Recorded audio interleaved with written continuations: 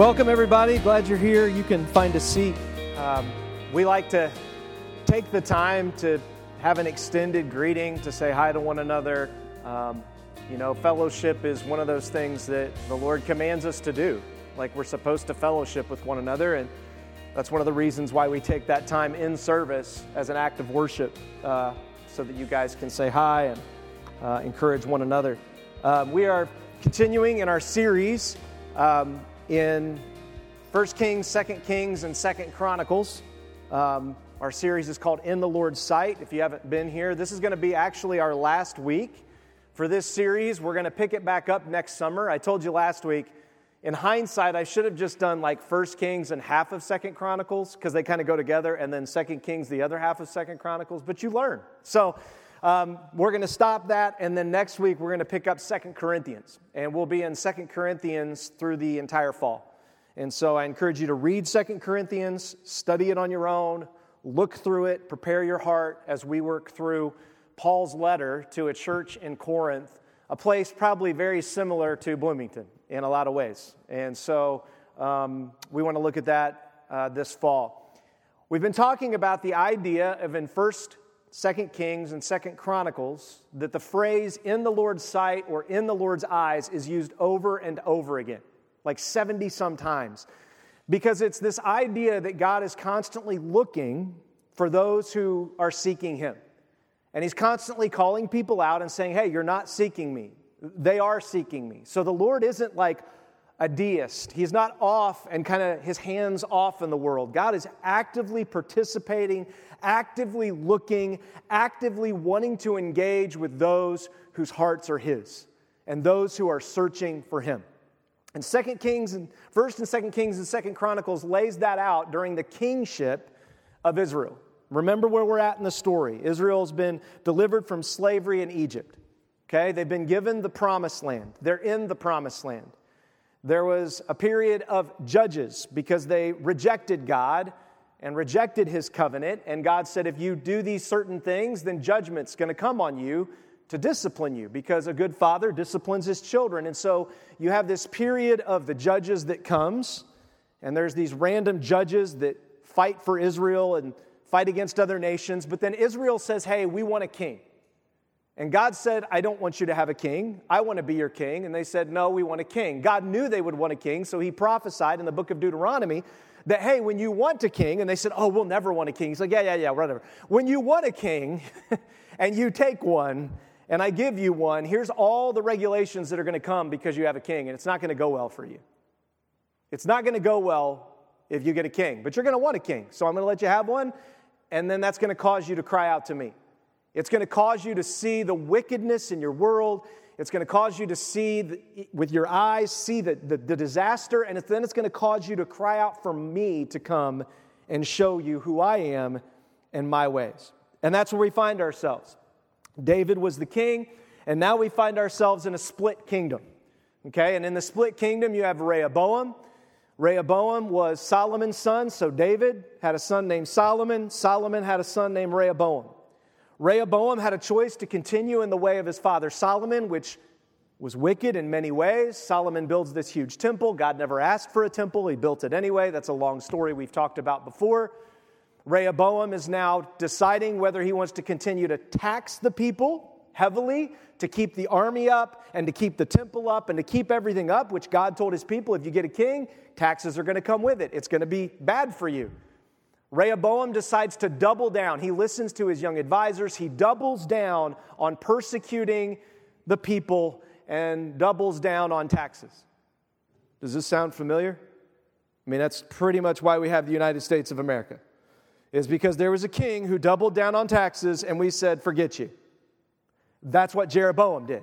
Jeroboam took 10 tribes. He separated to the northern kingdom, and God said, Jeroboam, I'll bless you as long as you allow my people to obey the Old Testament, allow them to travel to Jerusalem, still allow them to go into Rehoboam's empire, still pay taxes in Jerusalem. If you still allow them to follow me, I will bless this split that you're doing.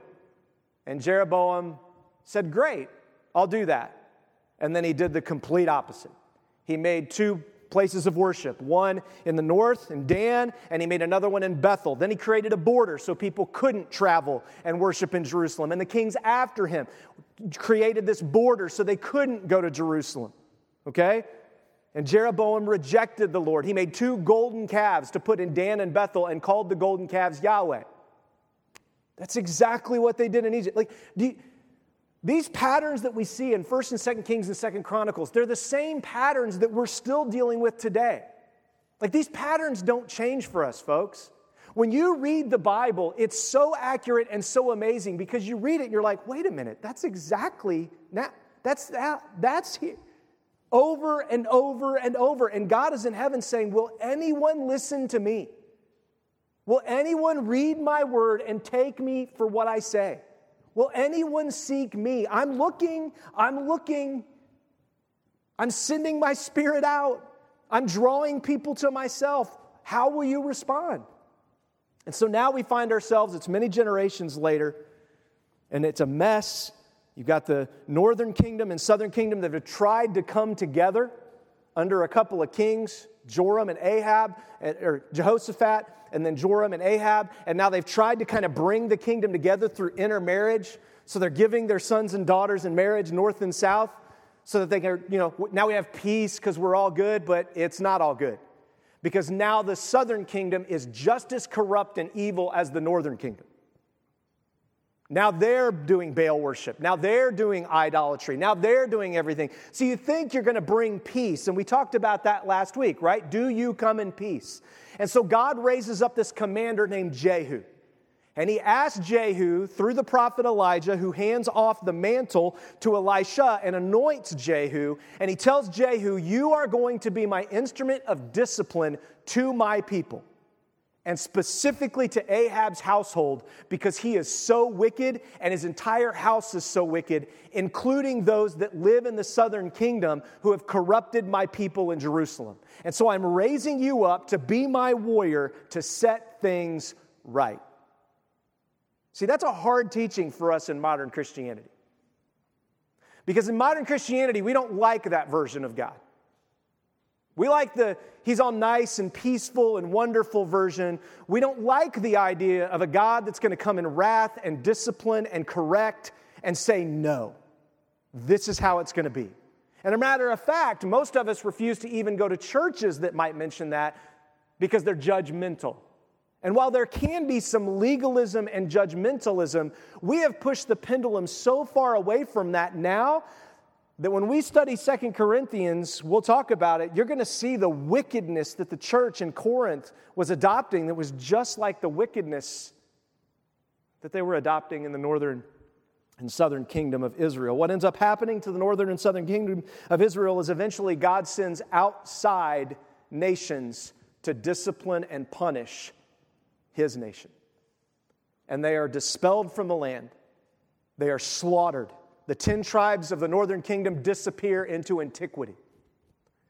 And God holds a remnant of Judah in the southern kingdom. And it is so tragic. And it took like 400 years for all this to happen, 400 or 500 years.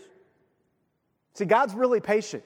God will extend it, and that's where we find ourselves. So now, last week, we looked at the fact that Jehu started to march out. He was the Lord's discipline tool to his people, and the question people that Jehu was asking, or the people were asking Jehu is, do you come in peace? Do you come in peace? And we looked at the fact that Jesus himself said, I didn't come to bring peace, I came to bring a sword.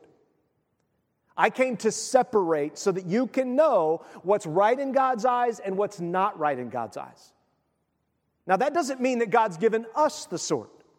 So be careful with that, right? Everybody wants to think they've got a sword, that they're the judge. We need to be very careful with how we handle authority, how we submit to it, how we stand up against it. We have to be very careful because most of the time, like Jehoshaphat, most of the time, like Jeroboam, we stand up to authority wrongly. And we adopt and come under authority wrongly because we have selfish motives for what we want. See, Jehu doesn't have a selfish motive. Jehu is just obeying the Lord. Jehu is just a faithful commander who's done what God's asked him to do. So this week, after last week, he says, do you come in peace? This week, the question that Jehu asks is this: is your heart one with me? Is your heart one with me? You need to ask that of yourself. I need to ask that of myself before God. Is my heart one with the Lord? Is my heart one with those who know the Lord and follow the Lord? Am I looking for those who truly are seeking God's favor? Is my heart one with the Lord? Is your heart one with the Lord? Because that's what Jehu is going to do. So let's dive into the story. I've caught you up. It says, since Ahab had 70 sons in Samaria, remember, Ahab had a wife Jezebel. That was a disaster. We looked at that last week. But he also had other wives. He had all these sons, right? That's what the kings did. They married all these women, and then they had all these kids so that they could propagate and take over, put all their kids in charge, and keep power and control. That doesn't sound familiar at all, does it? In our modern age. It goes on, it says, Jehu wrote letters and sent them to Samaria to the rulers of Jezreel, to the elders and to the guardians of Ahab's sons. And he sent these leaders letters, and he said, let's fight. Jehu literally sends letters. This is not the way you carry out a military campaign. You do not carry out a military campaign successfully by telling them, get ready, I'm coming. That's not how it works. You sneak attack. You get your army and you surround. You don't warn ahead of time. Guess what? That's not how God fights. God, throughout all the Bible, always warns so that we're without excuse and we don't think, well, you tricked me, God. You didn't tell me. God's like, no. I tell you up front. And so Jehu literally says, come out and fight me. If you think God's with you, if you think this is your kingdom, if you think your daddy and your granddaddy passed this down to you, then come fight me for it. Because God has anointed me. You know what they do? They refuse to fight. They go and hide. They hunker down. They try to be safe. They try to make a treaty and back off. They go into their cities to hide out. So then Jehu writes letters to the cities. He goes to the city where they're hiding out and he says, hey, bring me their heads if you're with me. Is your heart one with me or not? If your heart's one with me, then bring me their heads. And what happens? The people in the city cut all the heads off of Ahab's sons and family, and they bring them out to Jehu. And then Jehu says, bring me the heads. He says, bring me the heads of them, and they bring the heads out. And you think, man, that's crazy. Let me explain something to you. This is exactly what David did to Goliath, and we love to celebrate David and Goliath. See, it's interesting. God's people, we all get excited when the world gets punished, when the world gets their heads chopped off. But when it's people we don't think should get their heads chopped off, oh God, you don't have permission to do that. We celebrate Goliath. David beat Goliath. He chopped his head off. He carried it around. That's the part of the story we don't tell kids. We should. And he, showed everyone this giant head of this 9-foot dude, right? And we celebrate that. Everybody wants to be David. But then we come here and it's like, well, can God do this? Yeah, he can. And he has been warning his people for hundreds, if not thousands of years. This is exactly what would happen to you if you don't listen. It's not like God didn't spend 1,000 years from Deuteronomy and Leviticus and Numbers where he warns, telling them that this is what was going to happen. He's been telling them this is going to happen. And they refuse to repent because they go, well, it hasn't happened yet. And then the next generation comes along and they go, well, it didn't happen to my dad, so it won't happen to me. Then the next generation comes along and they go, well, it didn't happen to my granddad or my dad, so it must not happen to me. And God, in his patience, we mistake that for permission. And it's God's patience that's allowing these generations to continue. It's not his permission. He's just being patient, hoping that someone will repent, someone will turn to him, someone's heart will be one with him. And then you have a Jehu that rises up. and calls forth a decision. You're not going to sit on the fence anymore. You're either with God and you believe that I've been anointed by him, or you're not. It's just that simple. See, Jehu is a picture actually of Jesus, and we're going to look at this in a moment.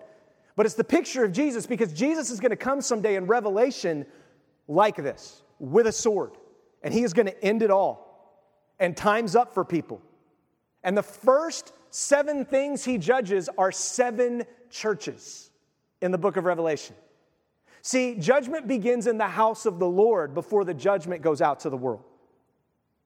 Why? Because God wants the world to see that I don't let my kids get by with anything.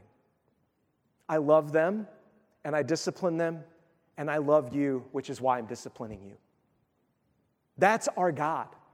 So it goes on and it says, they brought the heads of the sons out, and then it goes on to say this. The next morning when he went out and stood at the gate, Jehu said to all the people, you are innocent. It was I who conspired against my master, that's Ahab, because Jehu was Ahab's general, conspired against my master and killed him.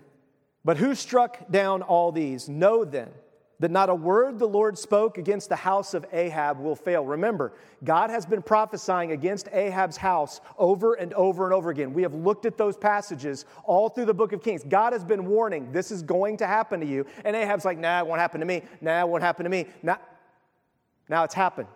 And then he says, for the Lord has done what he promised through his servant Elijah, the prophet Elijah.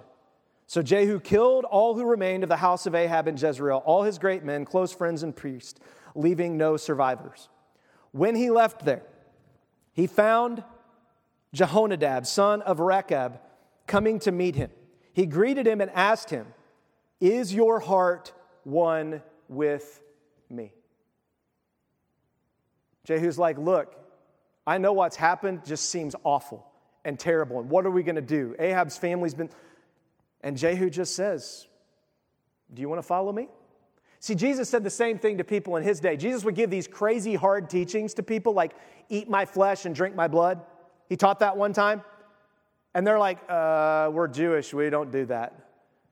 But he was seeing, he was testing, do you understand that you need a perfect sacrifice? You actually need a human sacrifice, and that the sacrifices of the Old Testament were just substitutes for the perfect human sacrifice, which is me? The Son of God, the 100% man, 100% God. And so literally, Jesus would ask people, come and follow me. Is your heart one with me or not? He just asked it. Which is it? Do you believe me, or are you going to believe everything else? And then he says, it is. Jehonadab replied. Jehu said, if it is, give me your hand. You have to understand that when you're in a chariot or when you're standing and you reach for your hand, in that culture you would do the right hand, right? Because that was the sign of togetherness. And like, it's a covenant. That idea of a covenant, we're grabbing hands. When we shake hands today, used to be you make a business deal by shaking hands. That was a covenant. Nowadays, we've got to have legal documents that are 100 pages long, and we have to actually sign a document that says that that was our signature on that document, so that the signature on this document is on that document. That's how far gone we've gone from just, if it's with me, then come with me. Follow me. See, that's what Jesus did. He said, if you're with me, then follow me. I extend my hands for you. Follow me. And so that's exactly what he does. So he gave him his hand. He pulled him up into the chariot with him. I mean, picture this. Someday Jesus is going to come back and he's going to invite us in the same way. That we're going to be with him. He's going to pull us up and be like, it's time to go. It's such a picture of exactly what's going to happen at the end of all days. Jehu is this picture of Jesus that's beautiful. And someday he's going to give us horses to ride. At the end of Revelation it talks about. And we're going to ride with Christ. And he pulls us up. We can't pull ourselves up. We deserve to die because guess what? Jehonadab never stood up against Ahab. He went along with it. But now it's time to make a decision. And so you may have been going along with things for a long time. Listen, God tells you today's the day to make a decision. Goes on, Deuteronomy, this is the warning. He's like, how could God do all this? Well, look at the warning that God gives. This is the command, the statutes and ordinances the Lord your God has instructed me to teach you so that you may follow in them in the land you're about to enter and possess. So God's giving them a land, and he goes, here's the rules for this land I'm giving you, right? You buy a house and you get a mortgage, there's a bunch of rules to it. You got to have home insurance, you got to pay your taxes, you got to pay the bank on time. There's all kinds of rules when you buy something. Listen, I'm giving you a land, you're going to enter that land, and here are the obligations if you enter this covenant with me. He says, do this so that you may fear the Lord your God all the days of your life by keeping his statutes and commands I am giving you, your son and your grandson, so that you may have a long life. In other words, I don't want to bring justice and wrath until I have to. Extend righteousness and peace and grace as long as you can, because there's coming a day. And then he says, listen, Israel, and be careful to follow them so that you may prosper and multiply greatly, because Yahweh, the God of your fathers, has promised you a land flowing with milk and honey. Listen, we don't have a land we're promised anymore on this earth. God fulfilled his promise by giving the Israelites their land. Last time I checked, you're not Jewish. So you're not under that land promise, but we have a new land promise, and that new land promise is heaven and a new Jerusalem that God says we are storing up treasures there in our new land. We're ambassadors here, we're slaves here, working to store up there so that that can come back someday, and then God will give us the earth, a new heaven and a new earth. This is a picture of the ultimate healing, the ultimate fulfillment. And then he says, listen, Israel. Do you know what Israel means? The word Israel? It means wrestles with God or struggles with God. When God decided to rename Jacob after Jacob wrestled with him, and then he made his hip limp, so he had to limp the rest of his life, okay? After he did that, he said, no one is going to refer to you anymore as Jacob. They're going to refer to you as the struggler. How many of you are strugglers? Yeah, man, I'm there. I'm the struggler. I'm the wrestler with God. And he injures me, and I'm like, yep, I deserve that. Yep, I've been dragging this around a while. I was dumb. Shouldn't have done that. Like, it's no different. He goes on and he says, the Lord our God, the Lord is one. Now, if you believed in a monotheistic God, why would you have to say the Lord our God, the Lord is one? Because this is a reference to the Trinity. The Lord our God, the Lord is one. This phrase that's used in the Old Testament all the time like this, it is a reference to like, wait, what? David even said, the Lord of my Lord, when he writes one of the Psalms. And you're like, the Lord of my Lord? Wait, there's two Lords? Yeah, there's Father, Son, and Holy Spirit working together as Trinity together since the foundation of the world. This is the picture God has given. And then he says this, look at this. Love the Lord your God with all your heart. Is your heart one with me? Then love me with all your heart. With all your soul, with all your strength. These words I'm giving you today are to be in your heart. They're to be in your heart. They are to guide everything you think about. They're to guide your thoughts, your struggles, your days. They are to consume you. These words I'm giving you, this was the first 5 books of the Old Testament. These words should consume you. You should be like, I got to know this because I want my heart right before God. I want, when God looks down in his sight, I want him to see a surrendered heart. I want him to see a heart that says, I'm struggling, I'm injured, I'm beat up because I keep wrestling with you, but my heart keeps coming back to you. My heart is one with you. My heart is one with you. That is what it looks like to wrestle with God through your life. It's why it's called the persevering of the saints. Because the saints persevere. They keep coming back to this, even though they fail, even though they can't walk, even though it's miserable. This is what they come back to. My heart will be God's. This is so important that when Jesus was asked this question, he repeated it in Matthew 22. He says, He was asked, "Teacher, which commandment in the law is the greatest?" There's like almost 700 commands in the Old Testament. Like, which one's the greatest? And Jesus miraculously and perfectly answers. He goes back to Deuteronomy and he says, "Oh, that's simple. Love the Lord your God with all your heart, with all your soul, and with all your mind. This is the greatest and most important command. The second is like it. Love your neighbor as yourself." All the law and the prophets depend on these two commands. In other words, every other law comes from the idea of love God, love people. Every other law comes from that. And your submission to God's law means you are saying, I believe that this is the best way to live for others and for God. So I might understand why I shouldn't do it, but I'm going to do it.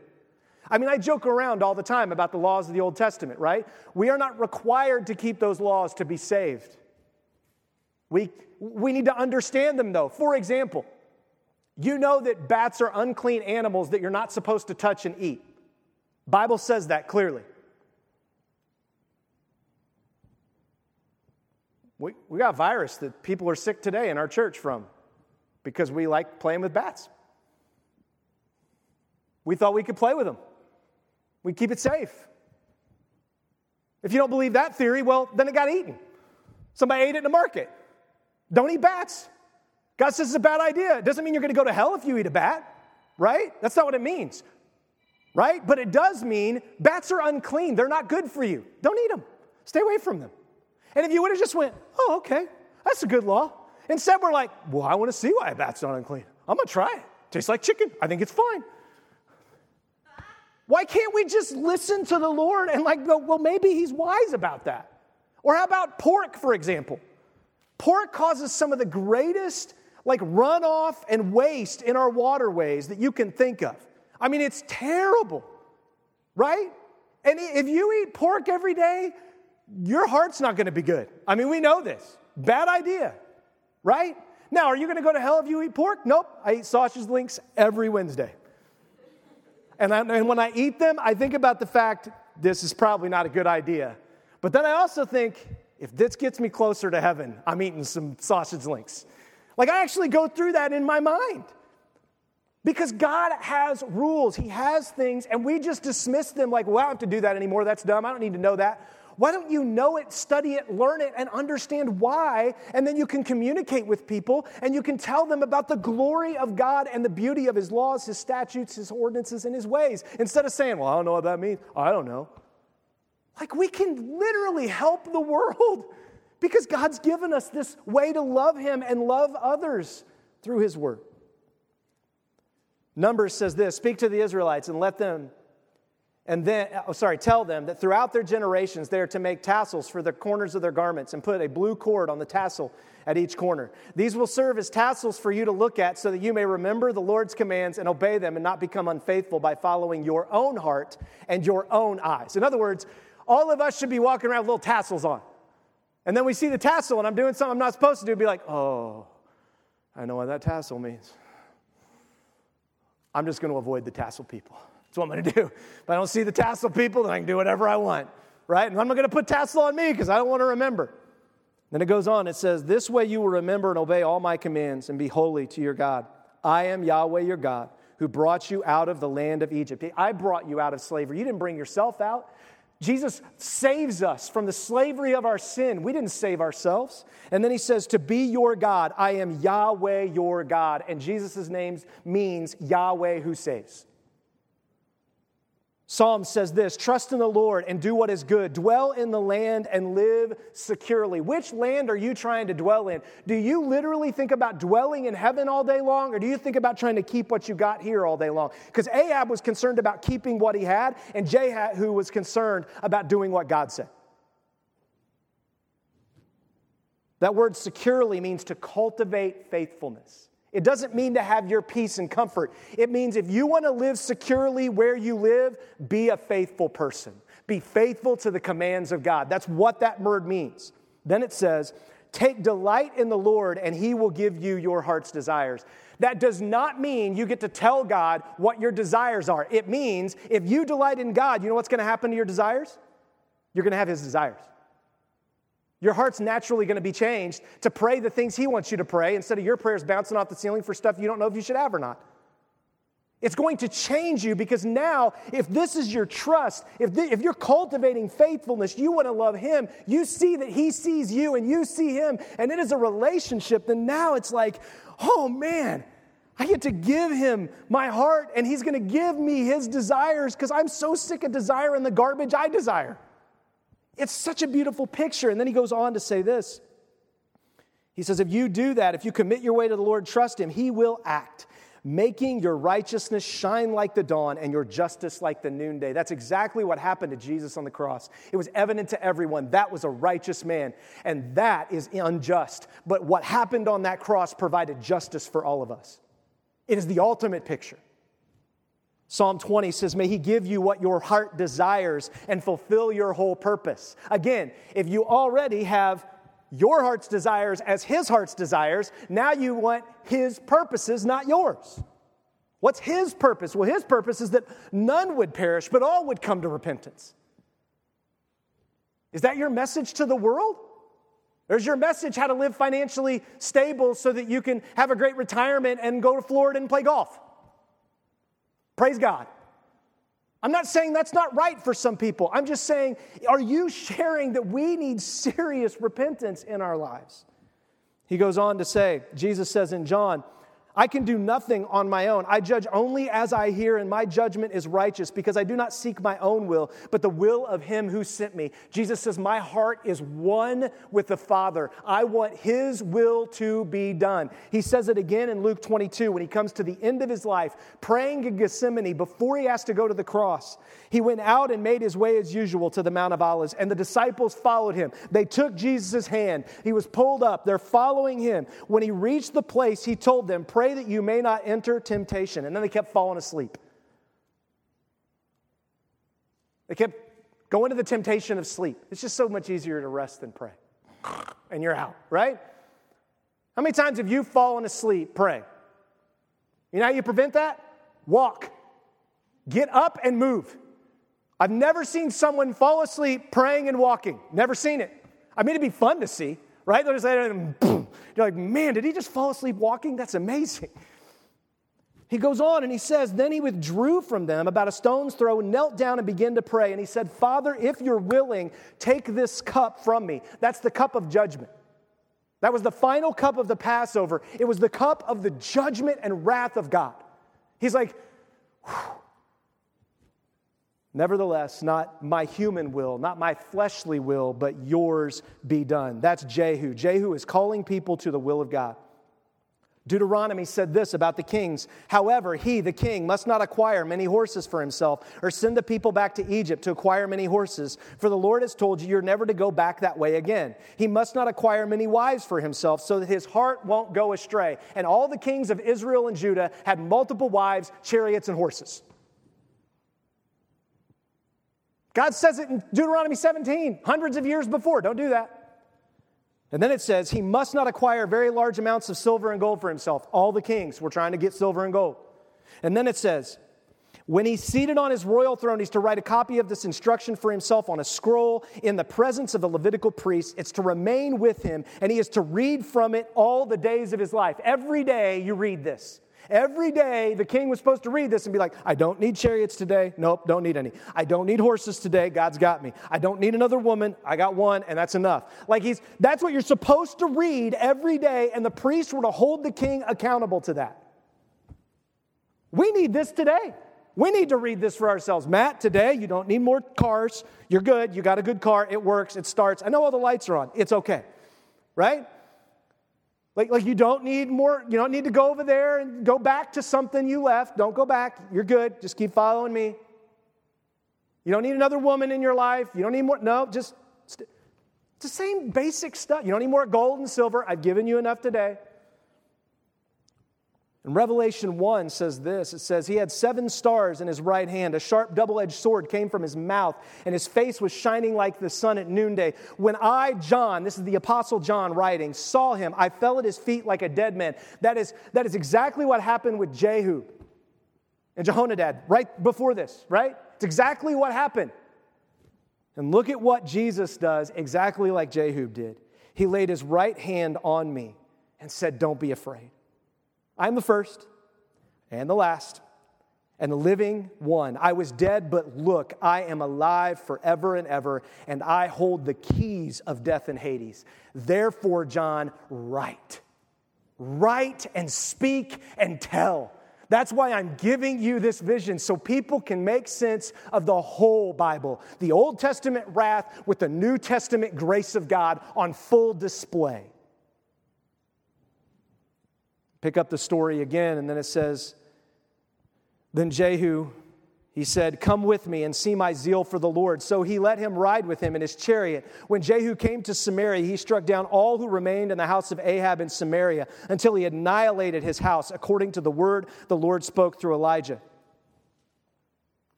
Look at what happens in the New Testament. In John 2, the Jewish Passover was near, so Jesus went to Jerusalem. In the temple complex, he found people selling oxen and sheep and doves, and he found the money changers sitting there. After making a whip out of cords, he drove everyone out of the temple complex with their sheep and oxen. He also poured out the gold and the silver, the money changers' coins, and overturned the tables. He told those who were selling doves, get these things out of here, because you were supposed to go catch a dove, not buy a dove. You're supposed to go catch it yourself and teach your kids how to catch a dove for the sacrifice, not buy them. And then it says, get these things out. You're turning my Father's house into a marketplace. And the disciples remembered that it was written, zeal for your house will consume me. That's what was consuming Jehu. This zeal for the house and the glory of God to be built, to be purified. 2 Chronicles picks it back up when Athaliah, Ahaziah's mother, saw that her son was dead. She proceeded to annihilate all the royal heirs of the house of Judah. So in the northern kingdom, all this happens. Okay? She is Ahab's daughter. And she decides, if it's happening in northern Israel, I got to get rid of everything so that I can keep the power in the southern kingdom. Jehoshaphat, the king's daughter, rescued Joash, son of Ahaziah, from the king's sons who were being killed, and put him and the one who nursed him in a bedroom. They didn't even nurse their kids back then. These kings and these queens were so spoiled rotten, when they had a kid, they're like, I'm done, go find a nursing person.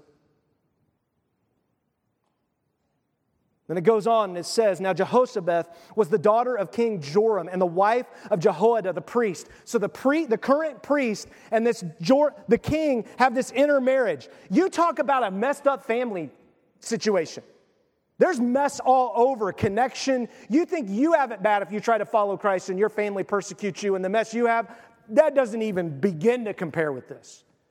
And then it says, since she was Ahaziah's sister, she hid Joash from Athaliah so that she did not kill him. While Athaliah ruled over the land, he was hiding from them in God's temple 6 years. 6 years he's hiding out. Where's God for 6 years? That's pretty much your whole college career. That's your undergrad and your master's. Done. Gone. You think it's the most important time? 6 years. Joash has to be hidden. Nobody even knows he exists. He's hiding out. Why isn't God showing up? Why isn't he changing things? Why aren't things getting better? Like, she has complete power over the southern kingdom for 6 years. Where's Jehu? Where's God's justice? John says this, an hour is coming and has come when each of you will be scattered to his own home and you will leave me alone. Yet I am not alone because the Father is with me. I have told you these things so that in me you may have peace. You will have suffering in this world. Be courageous. I've conquered the world. You should expect this kind of stuff to happen in families. You should expect this kind of stuff to happen in the world because they don't want to do what's right in my eyes, and they literally don't have a heart for me. So expect it. It's going to happen. Also expect people to change. Also expect people to repent. That's great. Expect both. Don't just expect one side. Expect both, Jesus said. And then he says, be courageous. So for 6 years, no one's being courageous. They're just letting Athaliah run free and rule this kingdom. Watch what happens. Then in the 7th year, Jehoiada summoned his courage. Jesus just said, take courage. Finally, the priest gets some courage. and took the commanders of the hundreds into a covenant with him. Then he made a circuit through Judah. They gathered the Levites from all the cities of Judah and the heads of the families of Israel, and they came to Jerusalem. Then the whole assembly made a covenant with the king in God's temple. They went back to Deuteronomy, and they pulled out the Deuteronomic covenant, both the covenant of the people and the king's covenant. They pulled them out and said, this is the covenant we made with God a long time ago. We're going back to it. Maybe you've left the covenant you made with Jesus. Maybe you're struggling. Can I tell you? Go back. Muster some courage and go back. God will take you. That's what he wants from us. And then it says, look at this. Then the whole assembly, they gathered the Levites, they came to Jerusalem, the whole assembly made a covenant, and the king in God's temple, Jehoiada said to them, here is the king's son. Everybody thought it was hopeless. There's no male heir left. How does David's line continue when God said he was going to keep a continuous David line? Because they're all gone. Woe is me. For 6 years, we can't do anything. Woe is me. It's so bad. Everything's terrible. IU's awful. Bloomington's terrible. Blah, blah, blah, blah, blah. God holds a remnant all the time. And when he wakes up that remnant, it has an impact. He's been holding this remnant, Jehu, and nobody knew. No one. He was hidden. Just the priest and this priest's daughter. Just as the Lord promised concerning David's sons. 2 Chronicles goes on to say this. Goes on and says, this is what you are to do. A third of the priests and Levites who are coming on duty on the Sabbath are to be gatekeepers. A third are to be at the king's palace, and a third are to be at the foundation gate. And all the troops will be in the courtyards of the Lord's temple. No one is to enter the Lord's temple but the priest. That was the Old Testament law. The reason you can enter into here and worship, the reason you can enter into God's temple and you can have the promise of literally the throne room and speaking with Jesus himself is because Jesus said through his covenant he has made you a priest. He is keeping the Old Testament law. He is not disobeying the law of the Old Testament. He just made you a priest so you can obey the law. He didn't eliminate the priesthood. He opened it up. And then he goes on. Look at this. And then it says, no one is to enter the Lord's temple but the priests and those Levites who serve, and they may enter because they are holy. But all the people are to obey the requirement of the Lord. You must completely surround the king with weapons in hand. He knows this is not going to go well. This is treason against a woman who's been ruling with an iron fist and killed all of her family for 6 years. He understands that this decision isn't things are going to get better. This is going to be war. We're picking a fight. This is going to be problematic. But we got to be ready. We got to have courage. Anyone who enters the temple is to be put to death. You must be with the king in all his daily tasks. So the commanders of the hundreds did everything Jehoiada the priest commanded. They each brought their men, those coming on duty on the Sabbath and those going off duty on the Sabbath. For Jehoiada the priest did not release the divisions. Jehoiada the priest gave the commanders of the hundreds, King David, spears and shields and quivers that were in God's temple. Notice he doesn't give them chariots and horses because they weren't supposed to have them. Then he stationed all the troops with their weapons in hand surrounding the king from the right side of the temple to the left, by the altar and by the temple. They brought out the king's son to put the crown on him, gave him the testimony, and made him king. Jehoiada and his sons anointed him and cried, "Long live the king." This is exactly the picture you see in Revelation. It's the same picture. Then it goes on and says, Joash was 7 years old when he became king. When Athaliah heard the noise from the troops, the guards, and those praising the king, she went to the troops in the Lord's temples. As she looked, there was a king standing by his pillar at the entrance. A 7-year-old king. A 7-year-old. You're like, oh, that's not very scary. Well, no, that little 7-year-old king isn't scary, but all the guys with swords are.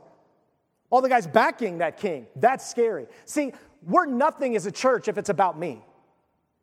If it's about the pastor, about the pope, or about we're nothing. It's about the people of God mustering their courage to represent God in the world together and to hold one another to that.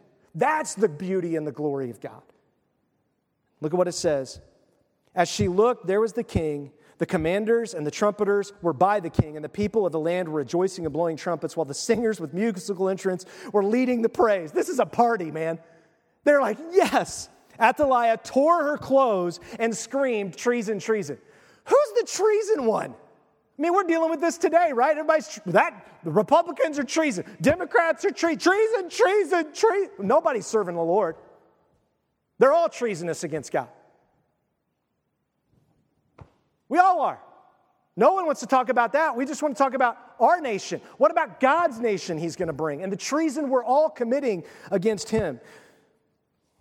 Remember what happened to Jesus. It says, then the high priest tore his robes and said, he has blasphemed when Jesus was on trial. Why do we still need witnesses? Look now, you've heard the blasphemy. Isn't it interesting that people want to put on a show of repentance? Tear their clothes, show how repentant and sorry they are, instead of just simple repentance, which is obey. Athaliah didn't want to obey. She wanted to put on a show.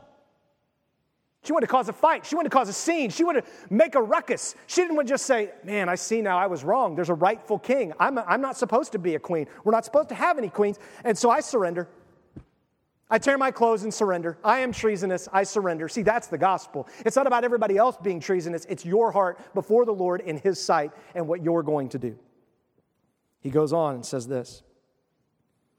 Then Jehoiada the priest sent out for the commanders of hundreds, those in charge of the army, saying, take her out between the ranks and put anyone who follows her to death by the sword. For the priest has said, don't put her to death in the Lord's temple. So they arrested her. She went out by the entrance of the horses' gate to the king's palace, where they put her to death. Jehoiada made a covenant between himself, the king, and the people that they would be the Lord's people.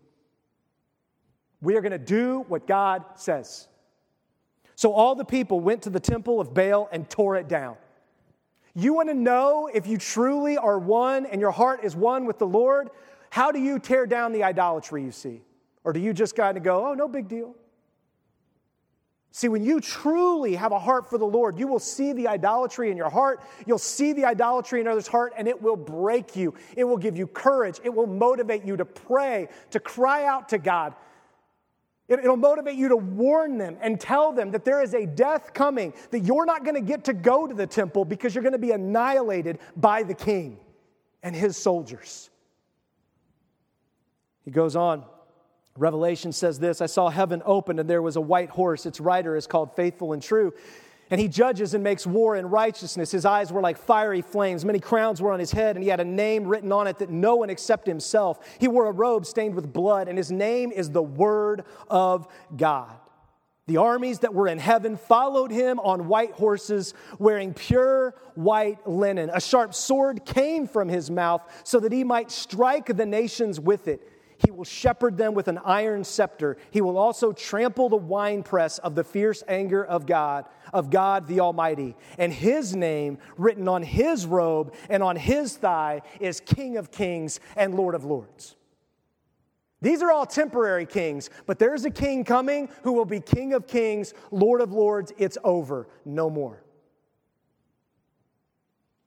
Then Jehoiada put the oversight of the Lord's temple into the hands of the Levitical priests. Look at this.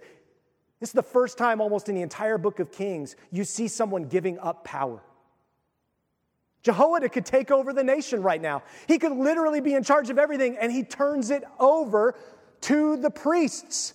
Welcome to the modern church and how it's supposed to work. You guys are God's ambassadors. I'm just here to administer to you. We're all ministers. Then it goes on and it says, whom David had appointed over the Lord's temple to offer burnt offerings to the Lord, as is written in the law of Moses, with rejoicing and song ordained by David. He stationed gatekeepers at the gates of the Lord's temple so that nothing unclean could enter for any reason. Then he took with him the commanders of the hundreds, the nobles, the governors of the people, all the people of the land, and brought the king down from the Lord's temple. Jesus left his temple to go where? Down to us. They entered the king's palace through the upper gate and seated the king on the throne of the kingdom, and all the people of the land rejoiced, and the city was quiet. There was peace, for they had put Athaliah to death by the sword. Joash was 7-year-old when he became king and reigned 40 years in Jerusalem. His mother's name was Ziba. She was from Beersheba. Throughout the time of Jehoiada the priest, Joash did what was right in the Lord's sight. Yet the high places were not taken away, and the people continued sacrificing burning incense on the high places. Over and over again, you see in 1 Kings, 2 Kings, 2 Chronicles, They did what was right in the Lord's sight, but they wouldn't go all the way. You know, you don't want to be too religious.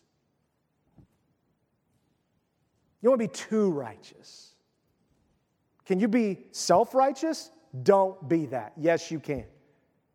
But we should long for the righteousness and the glory and the beauty and the holiness of God in a way that's humble.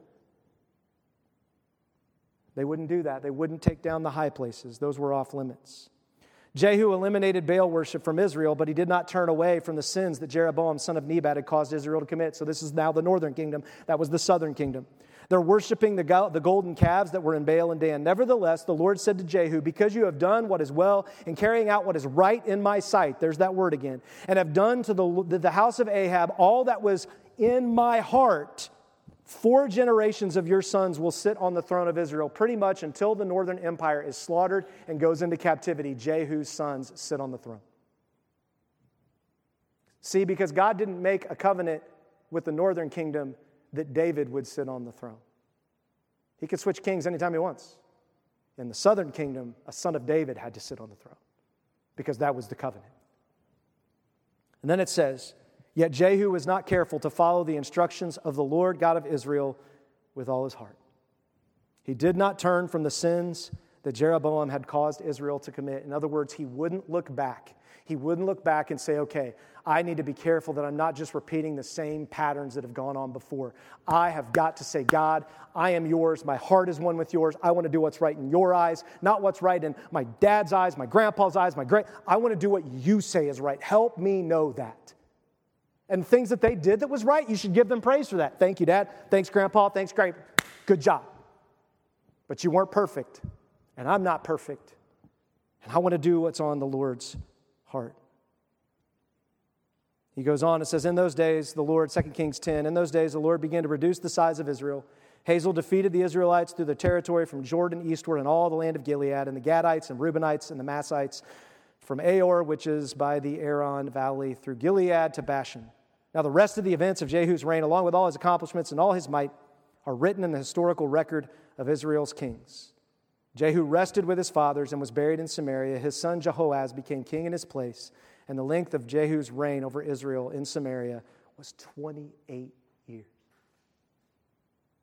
He fulfilled his promise to Jehu to give him a long life for being obedient. God is going to fulfill his promise to you to give you everlasting life forever if you're obedient to surrender and make your heart one with Jesus. It's a forever covenant.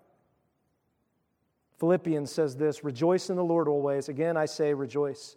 Let your graciousness be known to everyone. The Lord is near. He is watching. Don't worry about anything, but in everything through prayer and petition and with thanksgiving, let your requests be made known to God. And the peace of God, which surpasses every thought, will guard your hearts and your minds in Christ Jesus.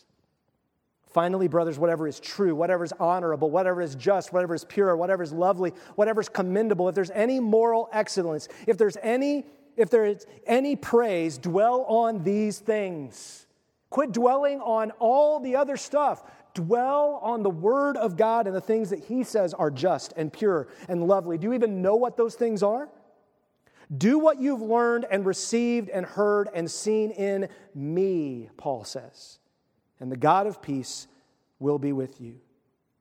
And Jesus said it this way, peace I leave with you. My peace I give to you.